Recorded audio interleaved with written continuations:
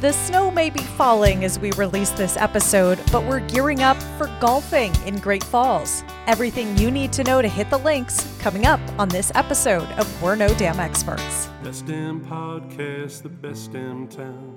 You want to get up, get ready to get down.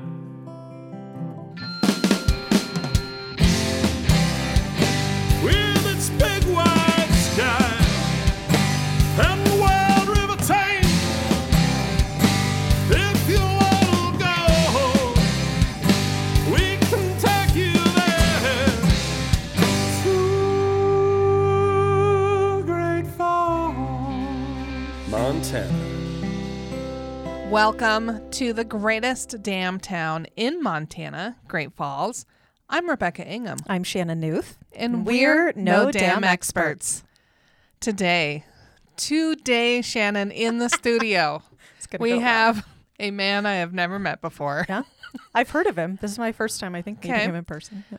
What I'm really excited about is we've done all the disclaimers and all the intro, and he was on board with it all. And he is ready to share everything he knows about golf. His facial expression says otherwise. Jeff, welcome to the show. Thank you. So we've got a project coming up in the office. I don't know when this episode's going to end, the timing of it. So I prompted Callie Jean, our colleague, about what I needed done. And I said, we might be done in time. I said, the podcast is about golf, so it should be like 10, 15 minutes. And she's like, yeah, that sounds about right. And then we know nothing. Well, I know nothing. Okay. I was like, I kind of know things about golf. I'll share. But then after she says that, you proceed to tell Callie multiple stories about golf. So I was like, no, this is not going to be a short episode. So Jeff, tell us how long you've been in Great Falls. Just starting my 5th year here. I've been at the course four straight seasons and just starting number 5 here tomorrow. Wow. Tomorrow is your first official day of your 5. Within a couple days. I'm just saying open. springtime. Yeah. So I came up here in 2019 whenever my company was hired to manage the city golf courses. Course Co. Yep, Course Co. You're with Course Co then. Yep. Oh, look at this. We're learning stuff already. I just realized and learned that 2019 was 5 years ago almost. Yeah. That's crazy. Anyway. So have you been within the golf world? Your career, is that what you do is golf management? Yeah, I've been in the industry for 25, wow. 20, just about 27 years now. So just tell us in general and the listeners, like when I think of golfing, I just think about getting the cart and going out and golfing. There's obviously more to golfing than just that component. So what do you do as part of your role? Because I'm guessing you just don't get to golf all day. In this position, no, I don't. Dang it. In other positions you've had in the past, you do? Yeah, and we can get into that in a little bit. My staff always, they look at me after a while and they're like, you have a lot of stories. And I do. After 27 years in the industry, I probably have more stories than most people in my position do. So I manage Eagle Falls in Anaconda Hills here in town, both of the city properties. Public courses. Both public courses, municipal courses here in town. There's 4 courses. You have R2, Eagle Falls and Anaconda, and then you have Meadowlark, which is a private club, and then Hickory Swings, which is an executive course. So 4 courses in town. And all 4 of our properties do a phenomenal job. Billy over at Hickory does a great job. The conditions over there are fantastic. Scott over at Meadowlark running the pro shop. I mean, they do a great job. And we all have a very good working relationship, and it fits very well in the community. To answer your question about what do we do for golf, and there's a lot there. It's mowing the lawn. Yeah. We go out there and we just cut the grass, Make sure the water's running. Yeah, on occasion, we did that stuff. What we always look for those is, and I tell everybody, when you come out, we just want you to have fun. Yeah. And have a good time and not take the game too seriously. At the amateur level. That's hard for some of us to not get too competitive. And being competitive is fine at certain times. I'm trying to learn as I get older in life. Like I can be competitive, but I need to like chill out about it because my ability level never matches my competitive level, so it doesn't go well. So Shannon, like, are you an avid golfer? Like, I love golf. I grew up. I'll tell a story. I grew up in a golf family, okay. and I can share more as we go along. That doesn't mean by any means I'm good at golf, and this is where it's like, this is the problem. So you have the premise, like when you go out on a golf course, Yeah. like you know how to hit the ball, and Yeah, you know which how makes it things- worse because I can't hit it how I know I should be hitting it. My Anyway. approach to golf 100% is fun. I'm awful. But if you're out there and you're laughing, that's what's Yeah. that's what's important. You know, I mean, I know people like Shannon that come in there are very competitive and they get down on themselves and beat themselves up and they want to do better and they think they can do better and that's great. There's a time for serious competition and there's a time to go out there and laugh and have fun. Honestly, 95% of the time you should be out there laughing and having fun. Yeah. Yes. It's also interesting when those two worlds meet on the golf course. Especially if you're paired up with somebody else that's opposite. Usually go for so me, well. it's like people are showing up behind me and they're like, Can we play through, please? did you even hit the ball? I'm like, yeah, I'm still right looking there, for it. Yeah. Oh, yeah. I didn't go that far. It shouldn't be that hard to find, but there we go. So people go out, they golf. Let's say I want to get better. Or let's say a family shows up and they're like, we're going to golf, but Steve over here, no, he's really bad at it. He needs a few lessons or pointers before we go. Do you get that at the golf course or do you have to do that before you travel anywhere? Yes and no. Oh, great. It's kind of a vague question. Great. Yeah, we do offer lessons. Okay. I teach, but I've got a couple guys on staff who are primarily my instructors that we have. And they're available for private lessons, for group lessons, all of our junior camps and everything like that. But we've had some customers that have come in and said, you know, hey, I've never done this before. And I've gone out and talked with them for a couple minutes and kind of give them a few pointers and talking to the group and saying, you know, if this person's struggling out there, it's okay to not play the entire hole. It's okay to take a swing at a ball once or twice and miss it, and then pick it up, move it down the fairway with the other group, and then drop and play more of a scramble format. Especially chipping and putting, you want to be, you know, do those things there. So yeah, I've had those conversations in my career and doing those things, and it's people get so caught up in that they've got to be able to tee off and hit the ball and then continuously hit it all the way to the hole and then hole out, which obviously is the goal of the game. But what Shannon's doing. yeah, Not what I'm doing. Not well, but you know. but it can become extremely frustrating for that person whenever they're not moving the ball forward, and then it does slow down the pace of play, and there's some ramifications to that. But yeah, we will encourage people to, you know, play a little bit of a scramble. Go ahead and pick up your ball. You know, max out at 8 or 7 or whatever it is. But yeah, so if somebody comes and has those questions, we're fully equipped to handle good that. deal. Have you seen/heard the Robin Williams take on the sport of golf? Oh yeah, Yeah. yeah. Have you? Yeah. Yeah, it's hilarious. Well, you just think, because in those moments when I'm getting real frustrated, I'm like, I'm trying to hit this tiny ball with the stick way over there into a little hole. Like, it's amazing people can do that in a few strokes. Just saying. Did you play professionally? No. Just a avid player? Or do you even play? Like, there's some people who know there's some people who know how to play but don't play very often, or can manage a golf course but don't play, I would assume. I'm just making stuff up. No, you're right about that. I've known guys in my career who play very little golf, and they weren't that good, but they were great at managing. They were great at developing staff and managing a business, and that's a good portion of what my role is you know, managing a business like any other business. But I do try to play as much as I can. Okay. I've had positions. I was head professional at a property in Florida, and how do I put this? So my It's assistant, Florida, you can say whatever you want. yeah, you know, Florida's kind of a strange place. Anyways, I had my assistant and I in the summertime, we would close the pro shop at 5, and we would go out and we would play 2, 3, 4 holes or 9 holes or 18 or whatever we felt like doing that evening. And but we'd always play the front nine because the back nine kind of went through the community. Oh. And in our positions, it doesn't matter where you're on the golf course, somebody sees you, they're going to watch you. So we would always just play the front nine. Mm-hmm. And so and we were doing this probably 4 nights a week. Okay. We would go out. Oh, wow. So the one day the president and vice president of the board of directors comes in the office, and John, the vice president, he's like, do you even play any golf? I said, well, I get out every once in a while. And he goes, well, we never see you out there.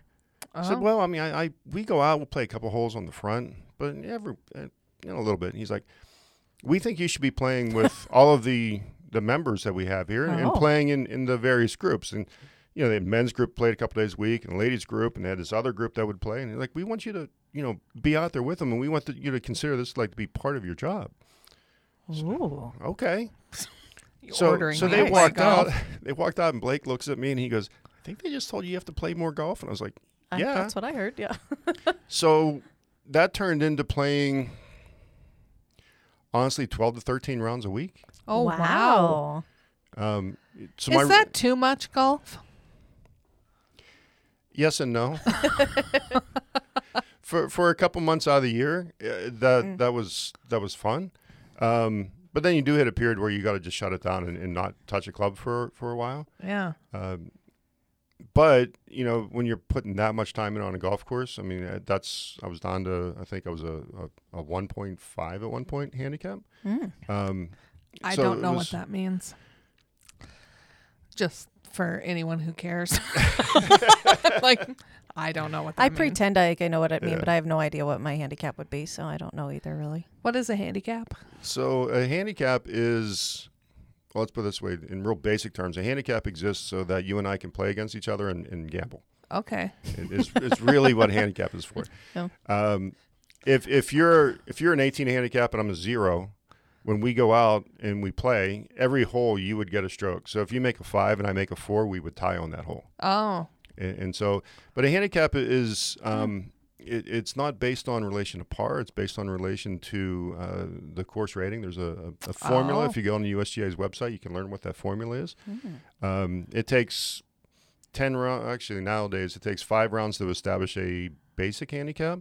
And then an actual official handicap is when you have 20 rounds. And it takes the 10 best scores you've had over those most 20 recent rounds, and then goes through a calculation on that. Shannon, I'm going to need you to calculate your handicap for the next podcast episode so we can discuss it. I got to get 20 rounds in before next week. You just said you golfed. You could just average all 20 rounds you've ever done. See, now if you come into the pro shop, yeah, and you can get a handicap through the pro shop. Oh, okay. And the USGA just raised their fees, so it's a annual fee. It's an annual fee of $25. Oh, that's not bad. Okay. But what that allows you to do is either go through your phone into an app, or when you're in the pro shop, whenever you get done playing, you come into the shop and we have a computer in there, and you just go in and you pull up your account and put your score in. And then hit enter and walk away. Oh, that's nice. That makes that easy. And then that's pretty good. Then you can always go in and see what your handicap is. Now, for the casual player who never plays in any tournaments, it's more of an ego thing to know what your handicap is. Yeah. But if you play in events like some events that we have coming up, we have a 2-man match play tournament coming up, or if you play in the Great Falls Open in September, which we do have a ladies division. You need a handicap to play in those. Oh, okay. So, or if you're going to play in any of the MSGA, Montana State Golf Association events, any of their amateur tournaments, or even the USGA events, you would need an established handicap, a verified handicap. Okay. But if you're not going to play in those, there's not really a reason to have that. No, not really. But it is a nice way of seeing where you are right now, and then seeing your progress. Oh, that's a good good way to judge. Mm-hmm. So for those of us that aren't big golfers but enjoy getting out and having a good time, how do you judge a golf course? Because there are 4 in town. To me, I pick them by the least amount of people that will be there when I'm going to golf, so that less people are irritated by my inability to play the sport. So, like, my first time golfing, we went out to Fairfield late in the afternoon, so no one was around. Mm-hmm. Yeah. Didn't frustrate anybody. Laughed the entire time. Yeah. Why would you golf other golf courses, or what do you look for? What should people look for in picking a golf course to golf at?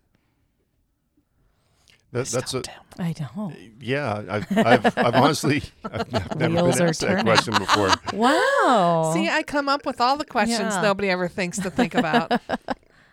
All right, so are you asking Like there's what do I look for, or are you asking for what people should. people in general should look for? Yeah.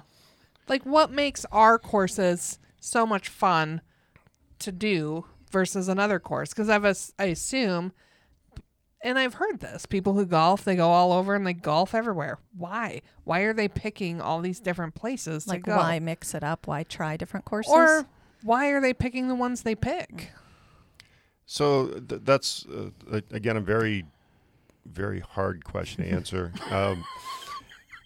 If you're coming here to town and you're looking for a place to play, obviously Meadowlark, unless you have a friend because it's a private club, Right. You're going to look at one of the 3 other courses that we're going to have, and really what you're looking for from a golfer standpoint is something where the conditions are well known.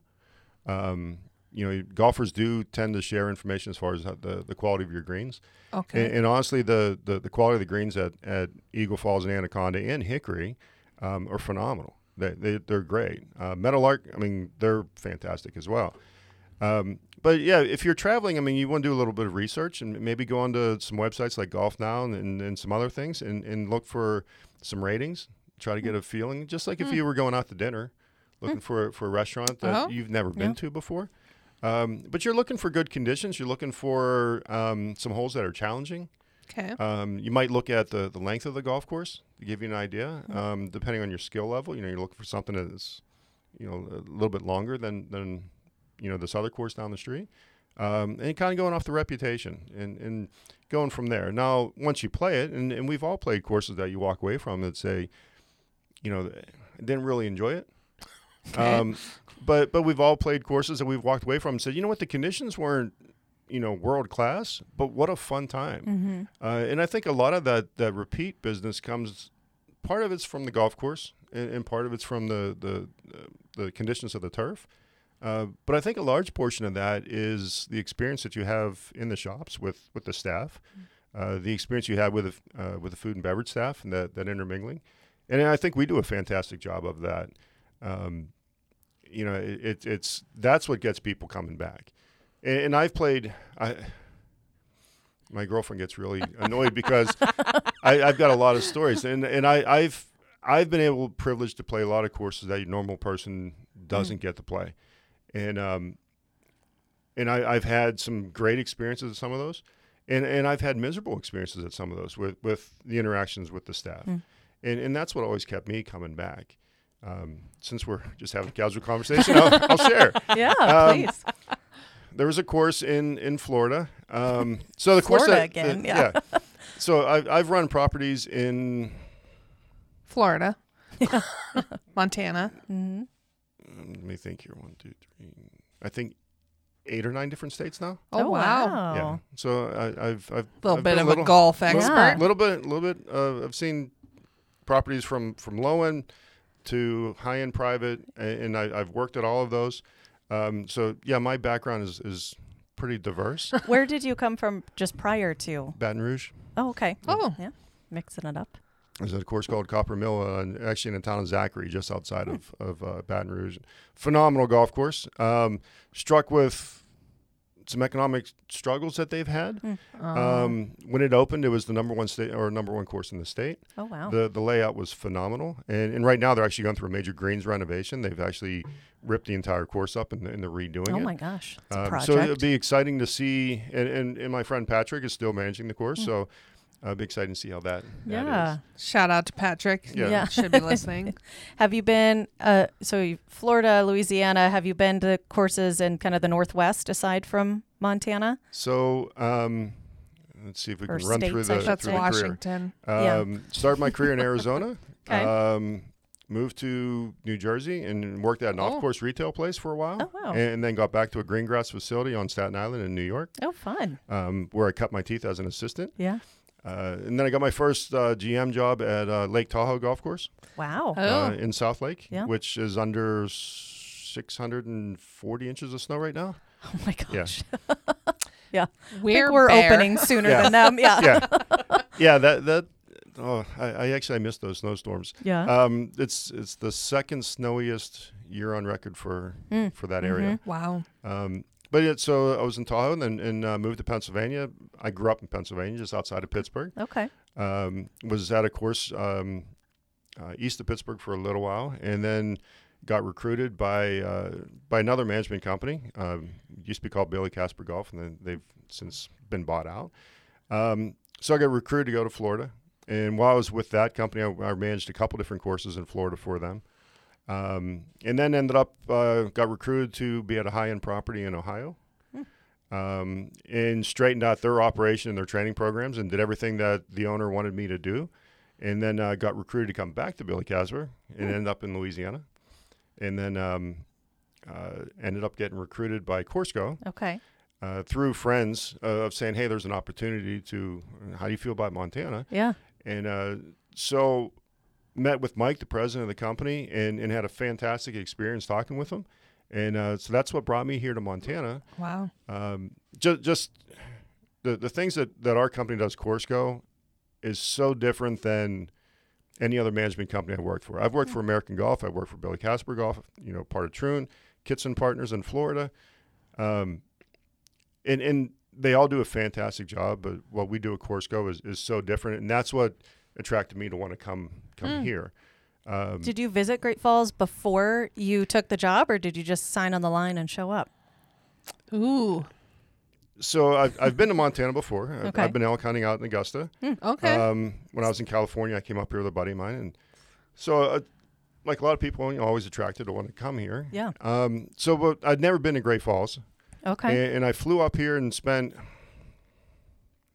the day with Mike. So Mike, the president and CEO of the company, flew out here to interview me personally. I had some interviews with some other staff over the phone, but that meant a lot to me that the president was interested in flying because the corporate office is in California. Mike came all the way up here. We met with Steve, Parks and Rec director. Met with Greg Doyen, city manager, and had some great conversations. Then Mike and I went out to dinner and had a great meal. He put on the full court press trying to recruit me. And I was already committed. I was like, yeah, I'm in. But the harder he pushed, we just had this conversation last week. I was at the corporate office for some meetings, and Mike was telling a person who just started with the company, a little bit about this. And I told Mike, I said, the harder he pushed to recruit me to be here, the more I was just like, no.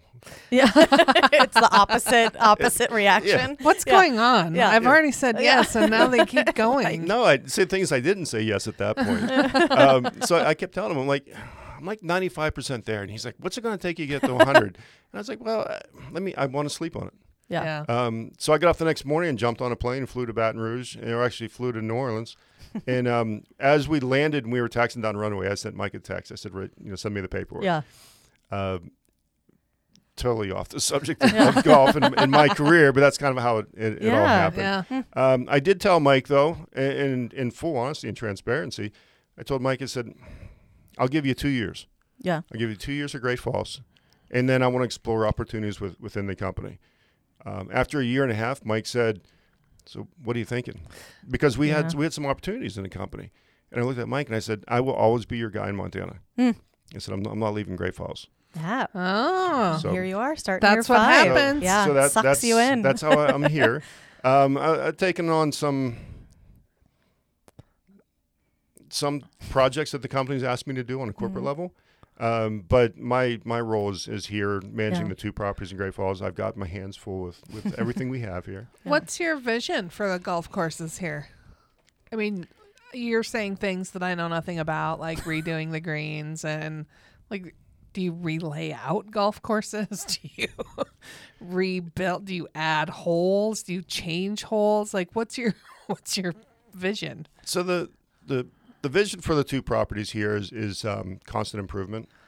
When we got hired to take over the properties, there was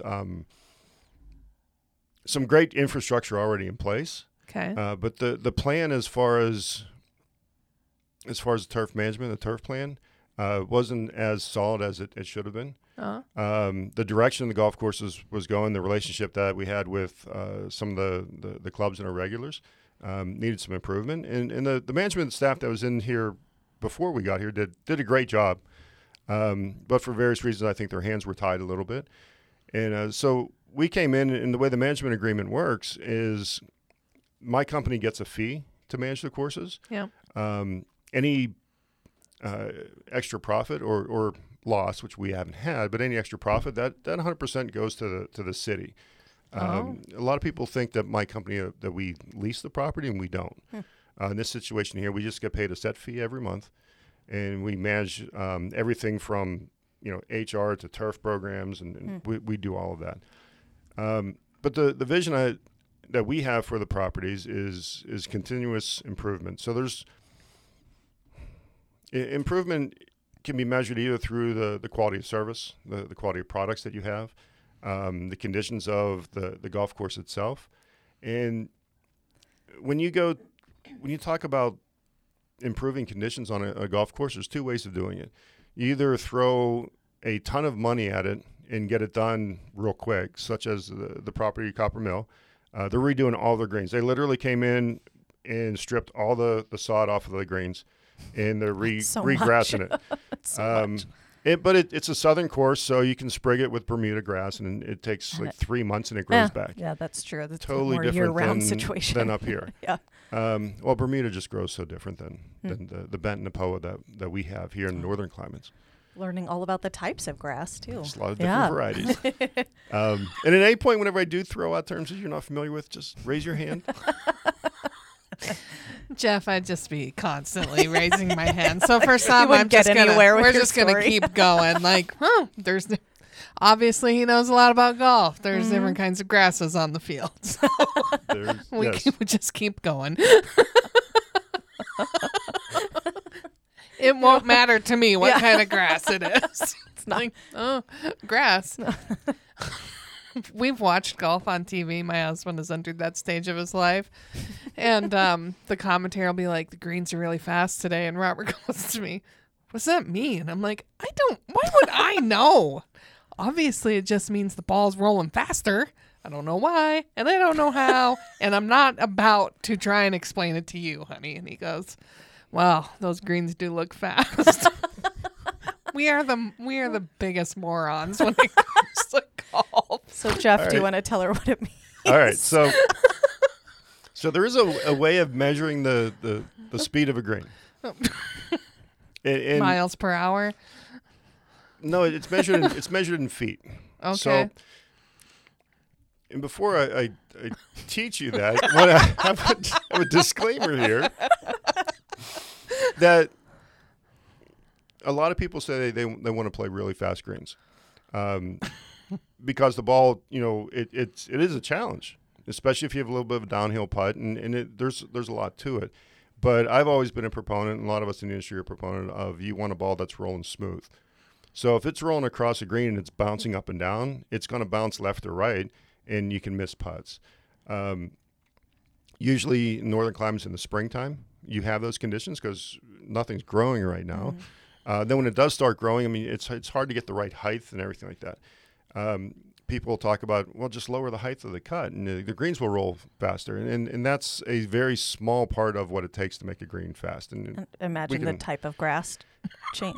Does it have something to do with that, to an extent, okay. And also the time of day. Yeah. We can go down that rabbit hole here in a second. So going back to how you measure the speed of a green. So there's a device called the stimp meter, which was invented at Oakmont, which is 10 miles from where I grew up.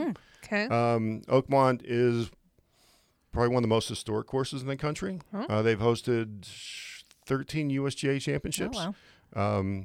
I think 7 or 8 U.S. Opens. A handful of women's opens, 1 or 2 PGA championships back in the day. It's always in the top 5 courses in the world. Phenomenal place, and I've been privileged enough to play there. Anyways, they had a guy there. His last name was Stimp, Oh, This makes So sense. Yeah. so what happened It's was usually at what Oakmont, happens. yeah. So at Oakmont, they were having a discussion about trying to find a way to calculate the speed of the greens, because in the world of golf, Oakmont. How do I put this? Because you guys don't have a lot of experience in golf. Well, someone listen might. Well, I hope so. So Oakmont is.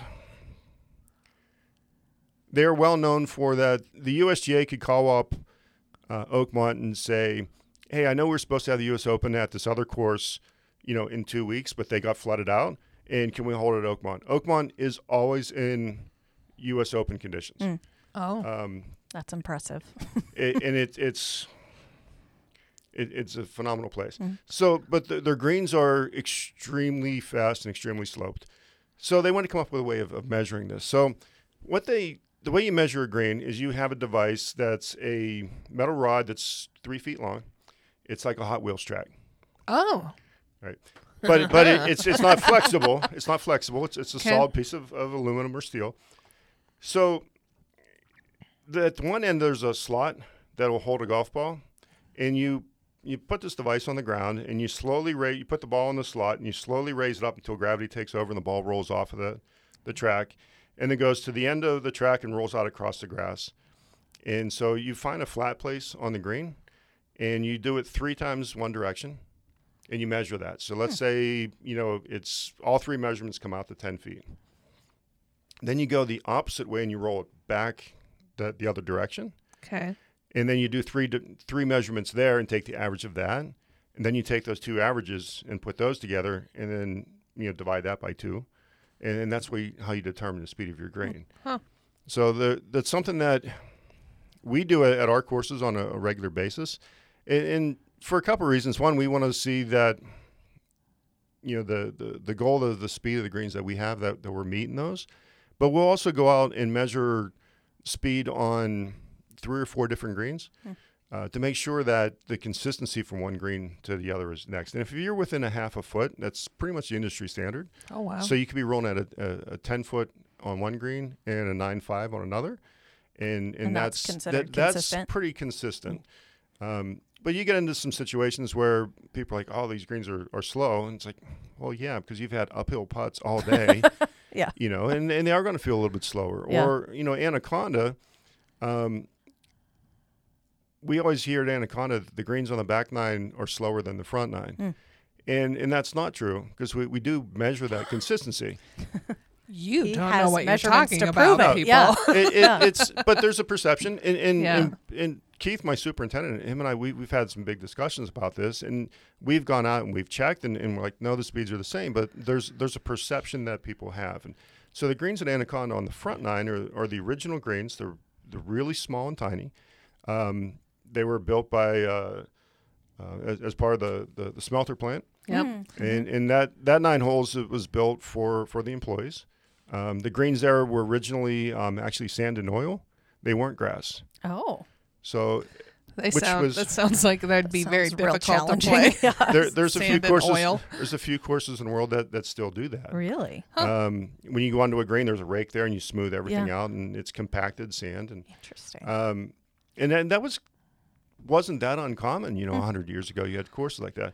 But anyways, the greens on the front side are very small. As far as the square footage is very small, and they're heavily sloped. Like number 7 is insane on how it was sloped. But back in the day when it was built, the equipment that you had to maintain it, could the height of the cut wasn't as high, so the balls the speed wasn't that much, so it was fine. But anyways, because they're heavily sloped and they're very small, they seem like they're very fast. When you get on the back 9, which is only 20-some years old now, those greens are 3 times the size, and even though there's some slope to them, they're kind of flatter.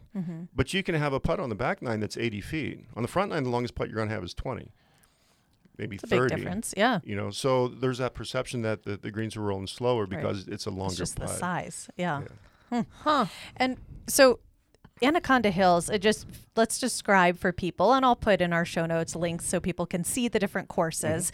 But Eagle Falls and Anaconda Hills are very opposite sides of the river, and Anaconda Hills is I used to run it as a cross-country course in high school. It's very hilly. There's a lot, especially the front nine there. I'm thinking of 7 probably that kind of drops around by that little pond. Yeah, so just describe the differences in the courses, so maybe what people can plan which one they want to kind of look into. Oh, or do both 2 days. Yeah, or do both, obviously. Yes. Always recommend playing both. There is the conditions of the turf at both places is very similar, and it's something that Keith and I have worked very hard on, and we think that the greens actually at Anaconda are probably a little bit faster than Eagle, but they're both the greens are extremely healthy and they're very good. So Eagle Falls is considered more of a championship type caliber course because it's a lot longer than it's a little bit longer than Anaconda. The greens complexes, there's a lot more slope. There's a lot more to Eagle, especially on 12 or 13 of the holes that were remodeled years ago. So from a player standpoint and a tournament standpoint, I think Eagle Falls, has that edge. And at that property, we do have a tap room. There's food and beverage operations, which we now don't. You're speaking Rebecca's language. Now we got. I perked up. She did. She's like, wait, what? Literally tap room? What? I know what those words mean. Yeah. You don't have to define that for me. But I think the more challenging golf course is Anaconda. The front nine is extremely narrow. It's 100. Yeah, I've ended up on the fairways I wasn't supposed to be on. The property's around 100 years old. The fairways are extremely tight, very tree lined. The greens are, in the world of golf, considered like postage stamp size. They're very, very small, and they have a ton of slope. And then, as we said, 20 plus years ago, I'd have to look at the dates, but additional 9 holes was added, and the back 9 is completely different than the front. It's wide open. There's very few trees. It's extremely hilly, but it's more of a kind of a links type feel because of the tall grasses lining the fairways and everything. And it's a totally different experience. When you play that course, it's like you play the front nine, you're like, all right, this is hard. Yeah. And then you get on the back nine. Not that it's easy, but it's just different. It's totally different. Yeah. But that's what happens whenever you add an additional 9 holes. And it also has to deal with the property that you have and the terrain and everything to it. But that original 9 holes at Anaconda, you got to keep in mind, it's when that was built was the equipment the equipment to maintain turf was totally different than what we have now. The equipment used to play the game, the ball didn't travel as far. So even though you could still hit driver off the hole, you still had longer irons coming into the greens. And so courses back then were considerably shorter.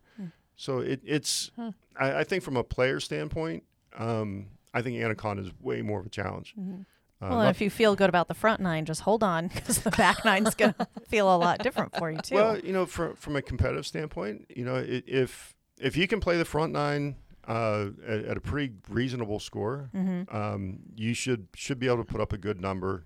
Once you get on the backside. I think the front 9 is way harder than the back, but it's still. I mean, Anaconda is a very unique property, and it's a lot of fun. We have people that are extremely loyal to. They will only play Anaconda. They won't play Eagle. We have people who only play Eagle and won't play Anaconda. But we have a lot of people that play both.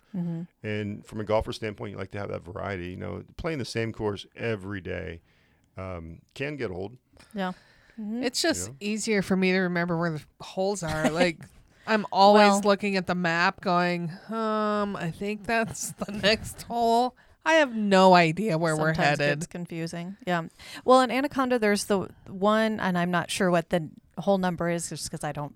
You need to play I just more. play the course, and I don't really pay that much attention to which hole I'm on, honestly. But there's one where you shoot, or when you drive, it basically, if you hit it well, disappears down, and then there's the big old building. The barn? The barn that I'm sure I've hit with my ball before, and then that you have to ring the bell when you're done with the hole so people know you're off the green. So that's number 5 at Anaconda. It's a for listeners out there, it's 290 of yards, rules. 280 yards, something like that. It's a blind tee shot. Yeah. And it's a little bit of a dog leg to the right. It is definitely reachable. Because it's reachable, everybody in the world tries to hit driver there. That might not be which the is, smartest play. Which is not the smartest play. Yeah. Because 10 feet to the right of the green is out of bounds. You have the old barn. I've lost a lot of balls over the years on that And, hole. and I think everybody has. That barn, interestingly if you weren't aware, that's actually a historic property. That was the original fire station for Black Eagle. Yeah. Oh, is that what it was? I didn't know that. And here you are defacing that historic asset with your Not ball. on purpose. Well, it's definitely not on purpose. There is a group out there who's exploring possibly renovating that building and restoring it. So the ball will bounce back and hit you. Yeah. Perfect. Some rubber on there. Now, for anybody who's listening, the proper way of playing that hole is actually to hit an iron to the 150-yard pole. And then you can see where you're going and then drop play down. it in from there. For every time that a guy will drive a ball and hit that green and maybe make an eagle, I did play with a guy one time who had a hole-in-one. On that, 5? On 5. Oh, my gosh. The first year of the Great Falls Open, actually, I was in a group with a guy who did that. Oh, my gosh. Did he hit it on the top and it rolled down, or did he make the green and it just rolled? You can't tell because you can't see the I guess green. unless you have It's a somebody down there blind- watching. It's a blind shot. You just get there and your ball's there in the hole. All right. But what I was going to say is that every guy who's driven that green will from then on will always try to hit driver. Yeah. But if you added up their scores over their entire career and what they shot there, they're going to probably average 6. Whereas if you laid up short, you'd probably average 4.5 to 5, somewhere in that range. It's a better strategy from a strategic way. It's better to play it that way. Yeah.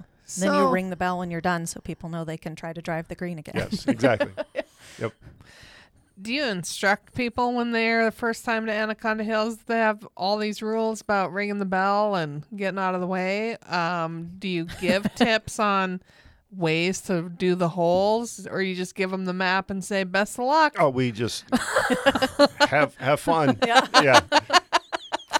Now, as far as ringing the bell, most people. So when you come off of that green, you go to the next tee box. There's a bell there, and then with a sign, ring this.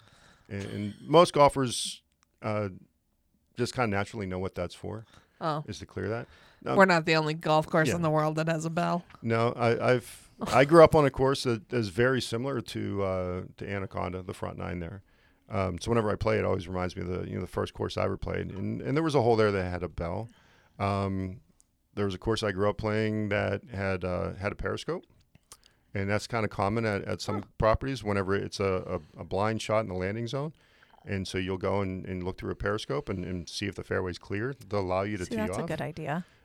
Nowadays, you get some of those properties don't have the periscopes anymore. They actually have a TV screen there. Oh my gosh, and really? Cameras. Wow. Edgewood and Tahoe, where they host the celebrity tournament, I think they finally transitioned. They used to have a periscope on, I think, 15 the hole in the back 9.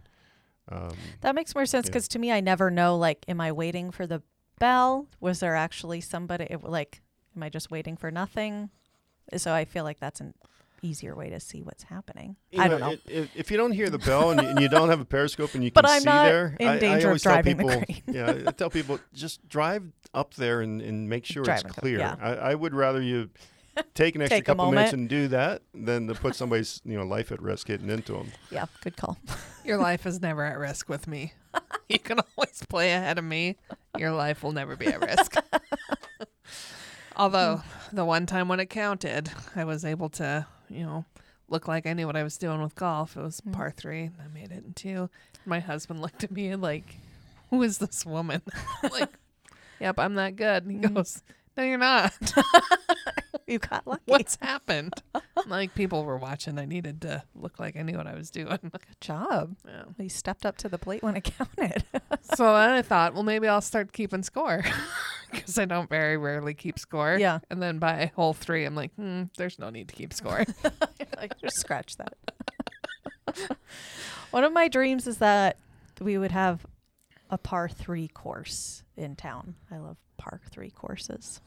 Par 3 courses can be can be a lot of fun. I was at a property, an off-course retail shop in New Jersey for a while, and we had a par 3 course behind the driving range.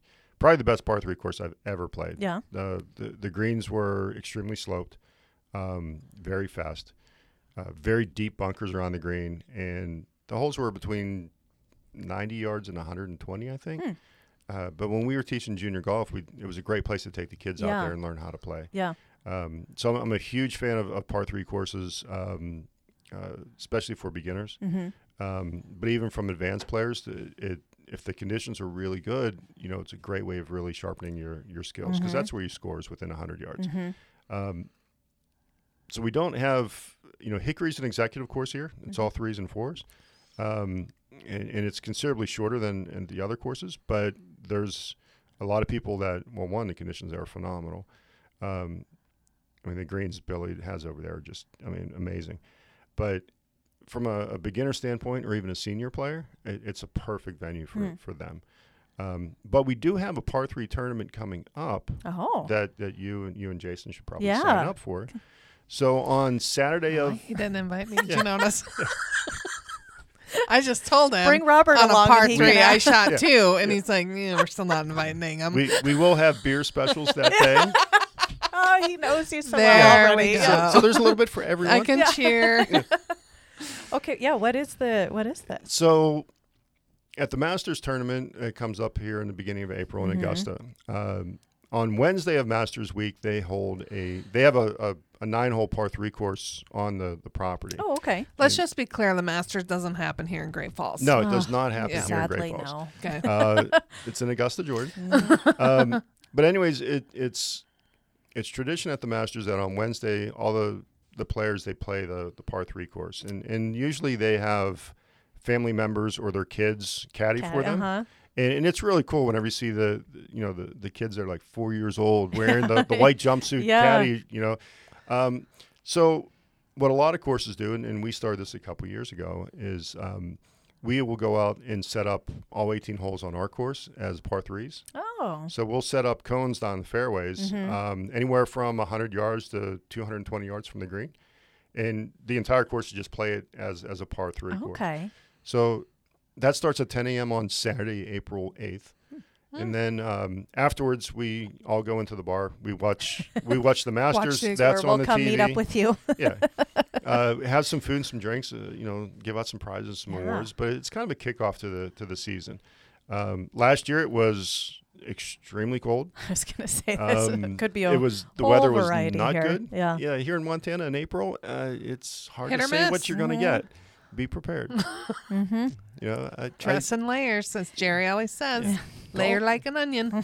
Golf is an outdoor sport. Yes. Yep. I remember so I played golf in high school. Again, not well, but I was on the golf team. And we came in Havre, and we played at Eagle Falls for a tournament once. And I remember it was snowing, cold, March or April, because at that time it was a spring sport. I remember hitting at the club, and it was so cold, it just like reverberated in my hands, and it hurt. I think they canceled it after like 4 or 5 holes. But my first year up here cold. in 2019, they had Montana State, I think Class B tournament was over at Meadowlark that year. We're hosting it over at Eagle Falls now whenever it's in town, but that year was at Meadowlark, and it was in September, and I was tapped to be a rules official, so I was out on the property and kind of roaming around the 2 days of the tournament. And on the second day, when we had, I think, 3 holes left, snowstorm came in. And in a very short period of time, we accumulated, about 1 inch of snow on the course. Wow. And we must have only had like 2 holes left, but they were able to finish. It made national news. Pictures of these kids out there putting in the snow, trying to clear snow out of the way to putt. It was crazy, and that was September. That's September, Montana. You'll have that. There's always the gamble of that. Yeah. So when you host tournaments at the golf course, do you close it down for other people? Like a tournament is happening and I can't show up and play, or can I? So it depends on the size of the tournament. Oh, okay. If a group comes to us, if a charity organization comes to us and says, hey, we want to host a fundraising golf tournament there, if they have 100 players, 90 to 100 players or more, we'll completely close the golf course and make it available just for them for that day. But if you have a group of, say, 36 players, we do what's called a modified shotgun. Just depend. Everybody will still start at the same time, but this way we organize what holes you're going to start on. Oh. But that allows us to get that group out on the course and then open it up for public play. Okay. So you'll be able to make a tee time and still come out and play. Now, if we do close, if the course is closed for the day, one thing we do is we will never close both courses on the same day. So you can go to the other one. The other one is always open. And then as far as our pass holders, which our passes just went on sale 2 weeks ago, and they go from April through the end of March. What we do is that if one course is closed for an outing, we'll honor your pass at the other property. Oh, that's nice. So as a pass holder, you always have an option to play. And there's pros and cons to that. Some guys, like I said, don't like to play the other course, but they have that option. Yeah. And then the third option that we always have is my company actually manages Old Works down in Anaconda. Yeah. Mm-hmm. One of the top 2 or 3 courses It's in a the Jack state. Jack Nicklaus course. Yeah. I don't know what that means either, but So Jack Nicklaus is signature one of course. the all-time great golfers. I know. Yeah. I did know who he was. Yeah. I just want our listeners to know, I did know who he Yeah. was. Mm-hmm. I don't know what it means when, So- he showed up and designed the course. I So doubt yeah, that. Jack and his team designed that Yep. course. And, Oh, and That's correct. Yeah. Yeah. You got it. I thought maybe he just showed up and he's like, "This is a fine course." Check. Broke the champagne bottle on the he tee kind box. of he kind of does that. Okay. So his team they come in, they design properties, and then the traditional first round. And I don't know if Jack still does it because he's in his 80s now. But back in the day, the official first round of golf ever played on any of his courses was Jack. Oh. He would go out, and all the members or the local community would come out and follow him, and he would play 18 holes and tell stories. And that was always the kickoff to it. And the famous story with Jack designing courses is he gets to the 18th green one time, and he's got a 40-foot putt for birdie. And he's talking to there's a crowd of 50 people around because it's Jack Nicklaus. Of course you want to watch him play. Mm-hmm. So he's telling stories the whole time. He gets to that green. He's got a 40 or 50-foot putt, and he's telling the story. He says, every course I've ever opened, and he's designed, I don't know, a couple, maybe 200 courses now. It's hard to say.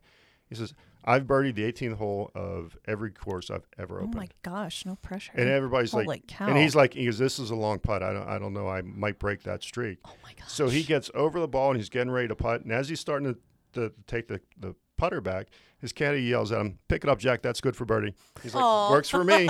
Picks it up and walks off the green. Everybody laughs because it's Yeah. kind of funny because you didn't see it coming. Yeah. But that was Jack's thing that he always do on that. So that's how he Oh. birdies Yeah.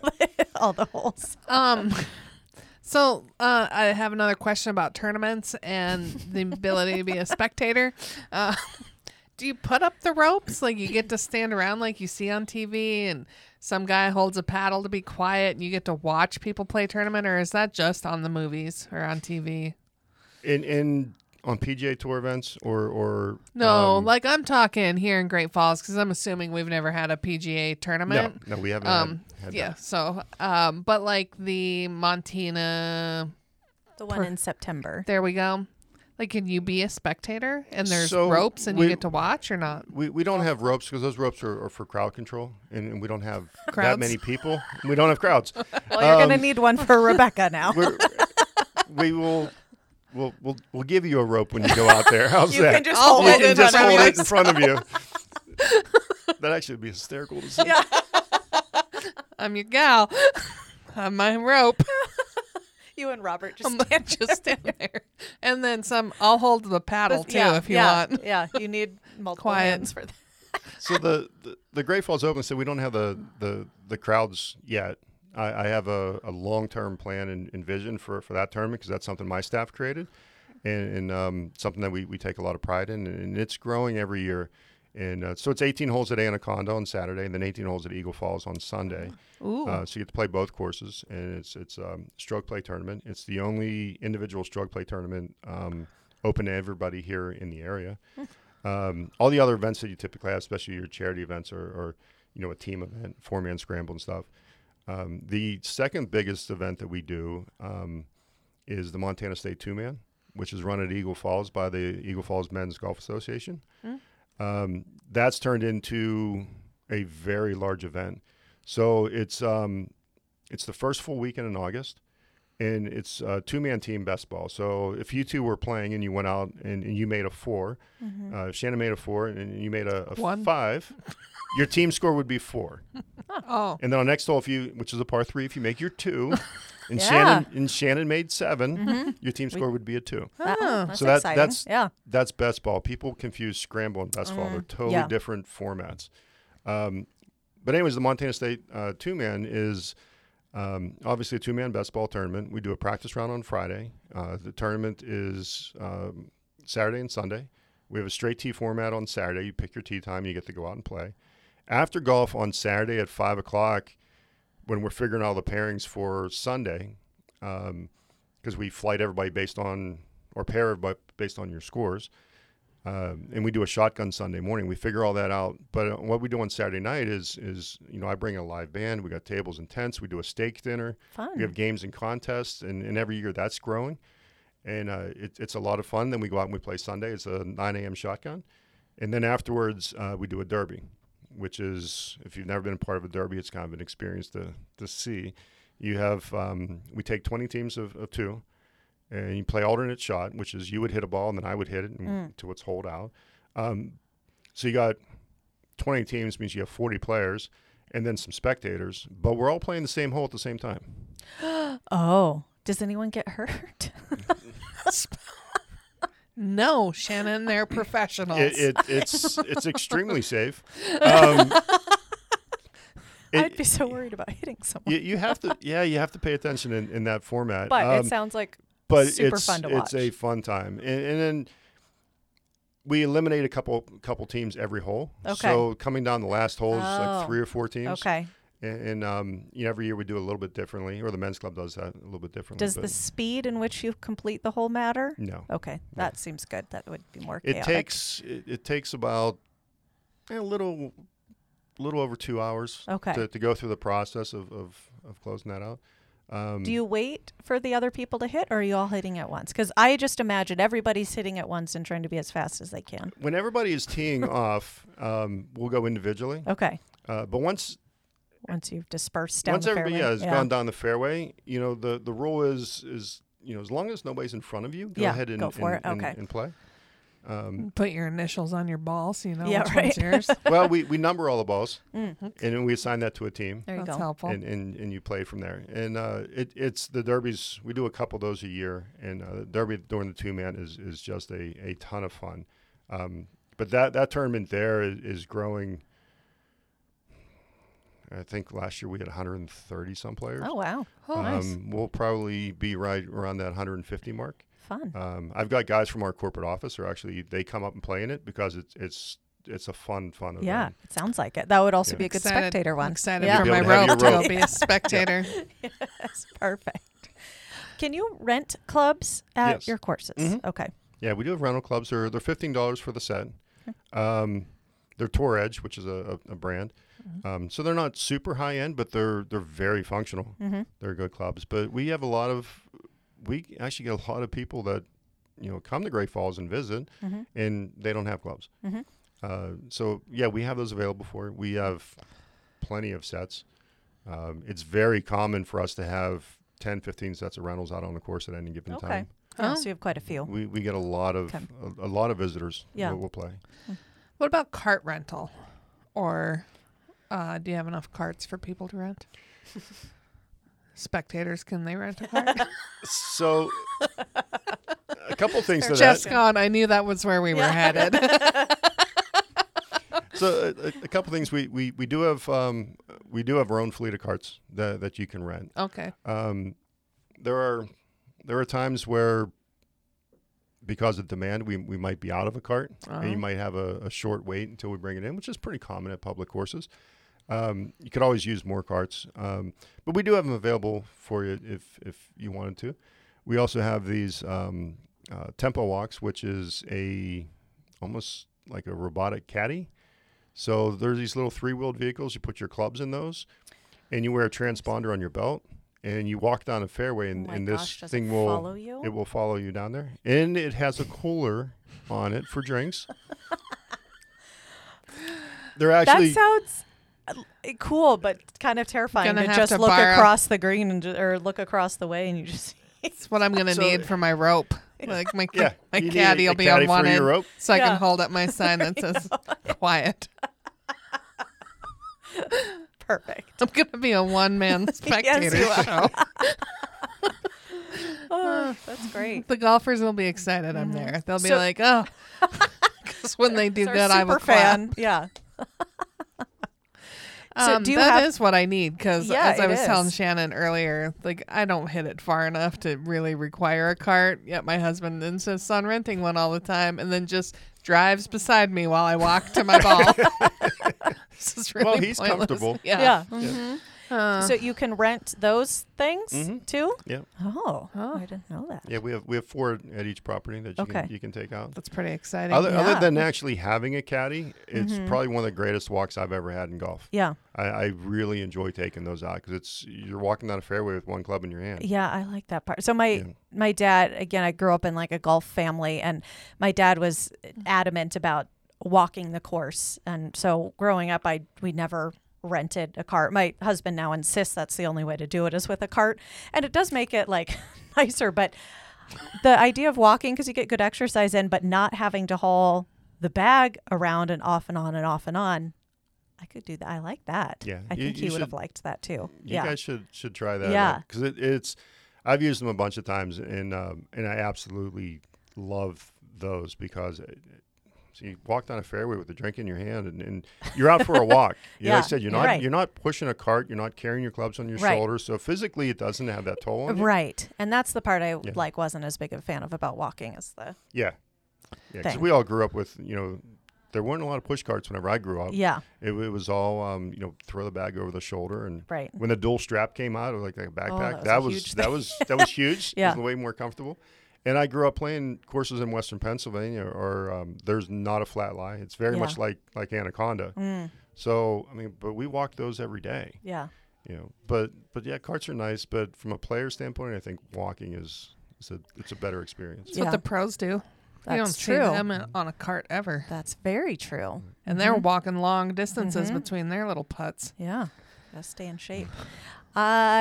So I've heard that there, especially over in Anaconda, there's been bobcats spotted over there before. You get wildlife. What's the oddest animal you've encountered on one of the courses? Or what kind of animals have you encountered So on the we course? a couple years ago we had a moose that took up residence for the wintertime on Anaconda.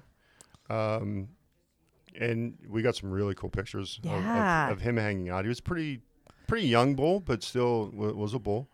At Anaconda, we have we did have a nesting pair of bald eagles Oh, cool. over on number 6, but they weren't around last year, so we're a little concerned if it was avian flu, which is really going through the community. Yeah. Some conversations I had with Fish and Wildlife that they feel that could be what affected them. That's too bad. But having bald eagles on the course, we had a golden eagle that actually took that nest over one year, and then he left, and then the bald eagles came back, and they it was, 2 summers ago they had a whole little family, so it was kind of cool seeing the little babies up there. Apparently, they do not like to eat rock chucks. Oh, Because that would be helpful if they did. It would, because one day I'm sitting up there and I'm watching you can see the eagles in the nest, and there's 30 on the ground right underneath the tree is like 30 rock chucks. I'm like, guys, I would think that'd be perfect prey for them. like you don't have to go far. Dinner's right there. We had badger 2 years ago. We had a badger over at Eagle Falls. Yeah. That took up residence out on the driving range. That's helpful. Yeah. So yeah, we've hawks and other things. Yeah. A lot of rock chucks. Both courses have the amount of deer at Anaconda. If people could go over there in the Urban deer. Yeah. in the wintertime and see how many deer are there, really probably around 150 Wow. that hang out on the driving range. Or at Eagle, we have. Geez, it's growing every year.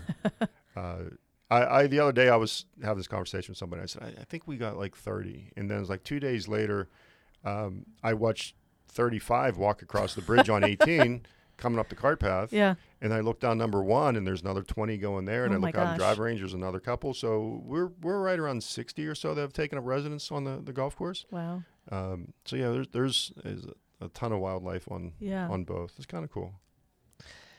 I've heard the golf course open during the winter Oh, on yeah. sometimes, and then you got to play it backwards. Yeah.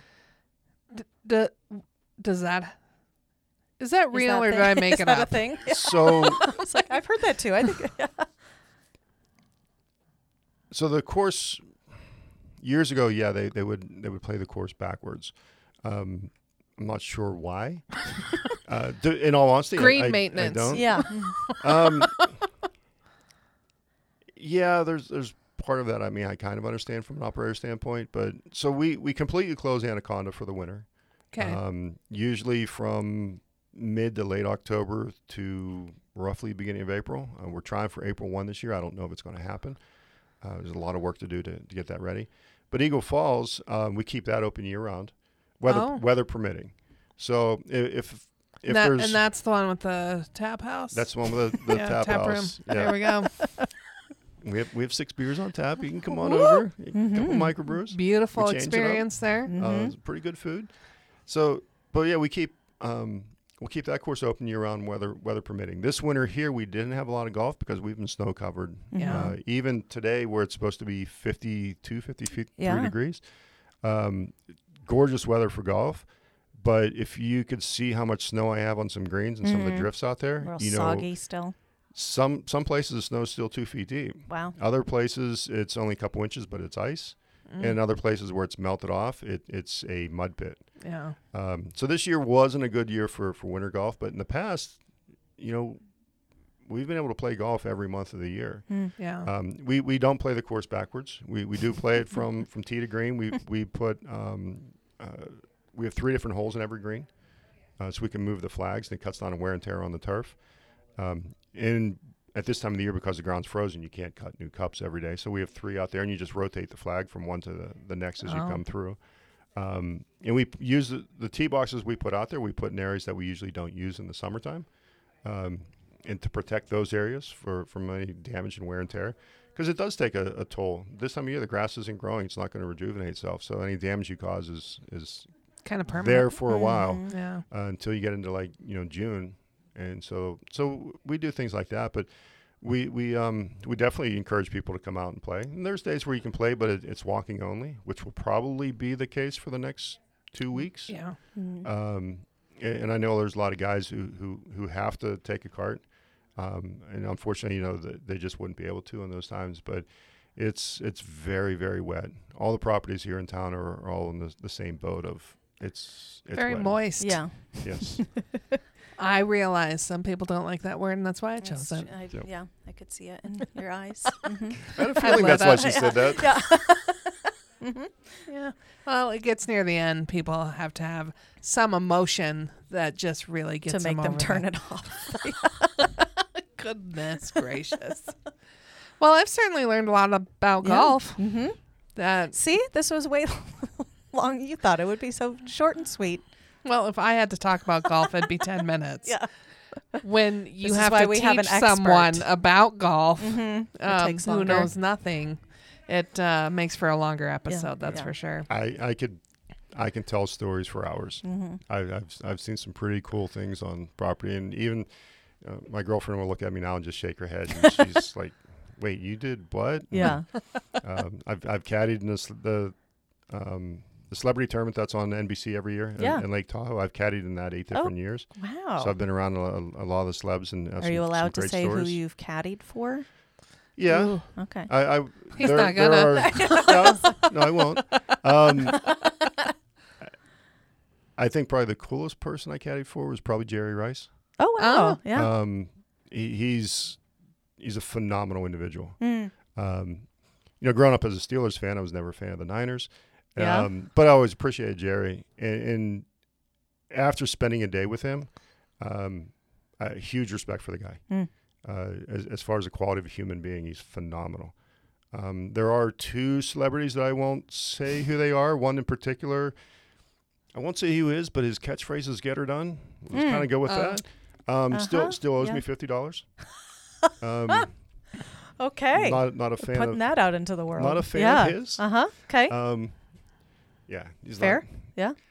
interesting individual.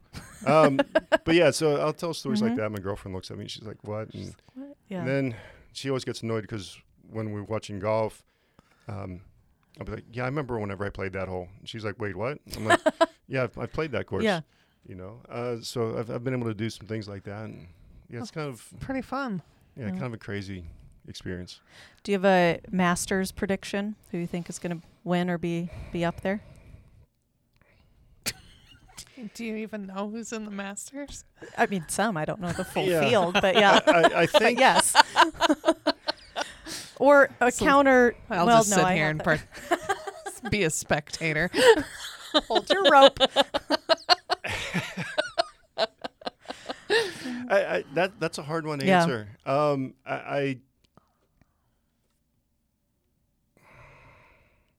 Scotty Scheffler won last year. I mean, is playing really good golf right now. John Rahm's was playing really well. He was very hot for a little bit, and he's kind of cooled off. So I don't know if that course fits Rahm's game. I honestly, right now, if I had to pick a couple golfers, I would say Rory is probably my favorite to win it this year. I'm a Rory fan. Now, Rory, he needs to win the Masters because then that's the final leg of the Grand Slam. Yeah. And there's only been 6 people who've ever done that. Which is really impressive. And Rory's been in contention and has blown up. But I kind of recent feel years, this too, year, yeah. You know, the first time he was in that position to win, he had a couple shot lead going into the back. So the back nine at Augusta on Sunday is when the fun starts. They've played 2.5 weeks long, and this back nine on one day. That's it. That's when it starts and ends. Historically, it has happened so many times where guys have had the lead after 9 holes and they go on to number 10, and then the final 9 holes of the tournament they've blown up. It's the back 9 on Sunday at Augusta is my favorite time of year. I usually take Sunday off from work. Yeah. I usually find a nice quiet bar and I sit there and I watch that. But Rory, that one year, I mean, he had a couple stroke lead. He gets a number 10 and he hits the snap hook, and the camera crews are panning over to where it's at, and even the announcers are like, "We've never seen a ball that far left." He was out of bounds, and it's like the first time. There's cabins over there. It's the first time those cabins were ever on TV. Wow, because that's crazy. players never hit a ball over there. Wow, that's why they don't let me on that course. Yeah, I would say many Rory's reasons. got a shot. I would say Xander Schauffele, I think, has a good shot.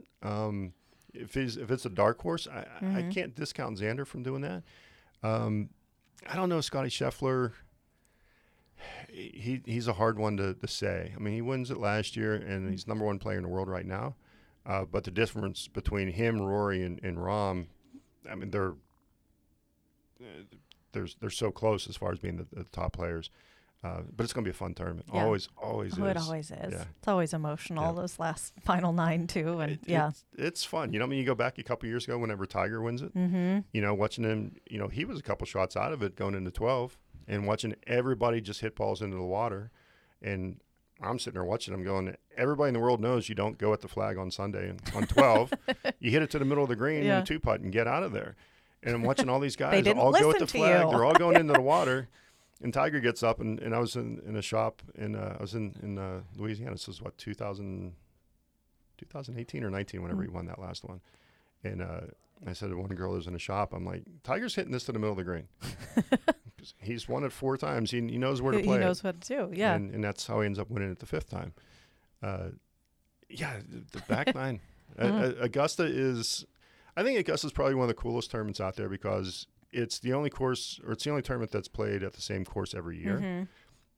So from a spectator standpoint, you you know the layout of the course, and, Don't need you the can cart. kind of anticipate it. Yeah, there's no carts, so you're not going to hit any carts.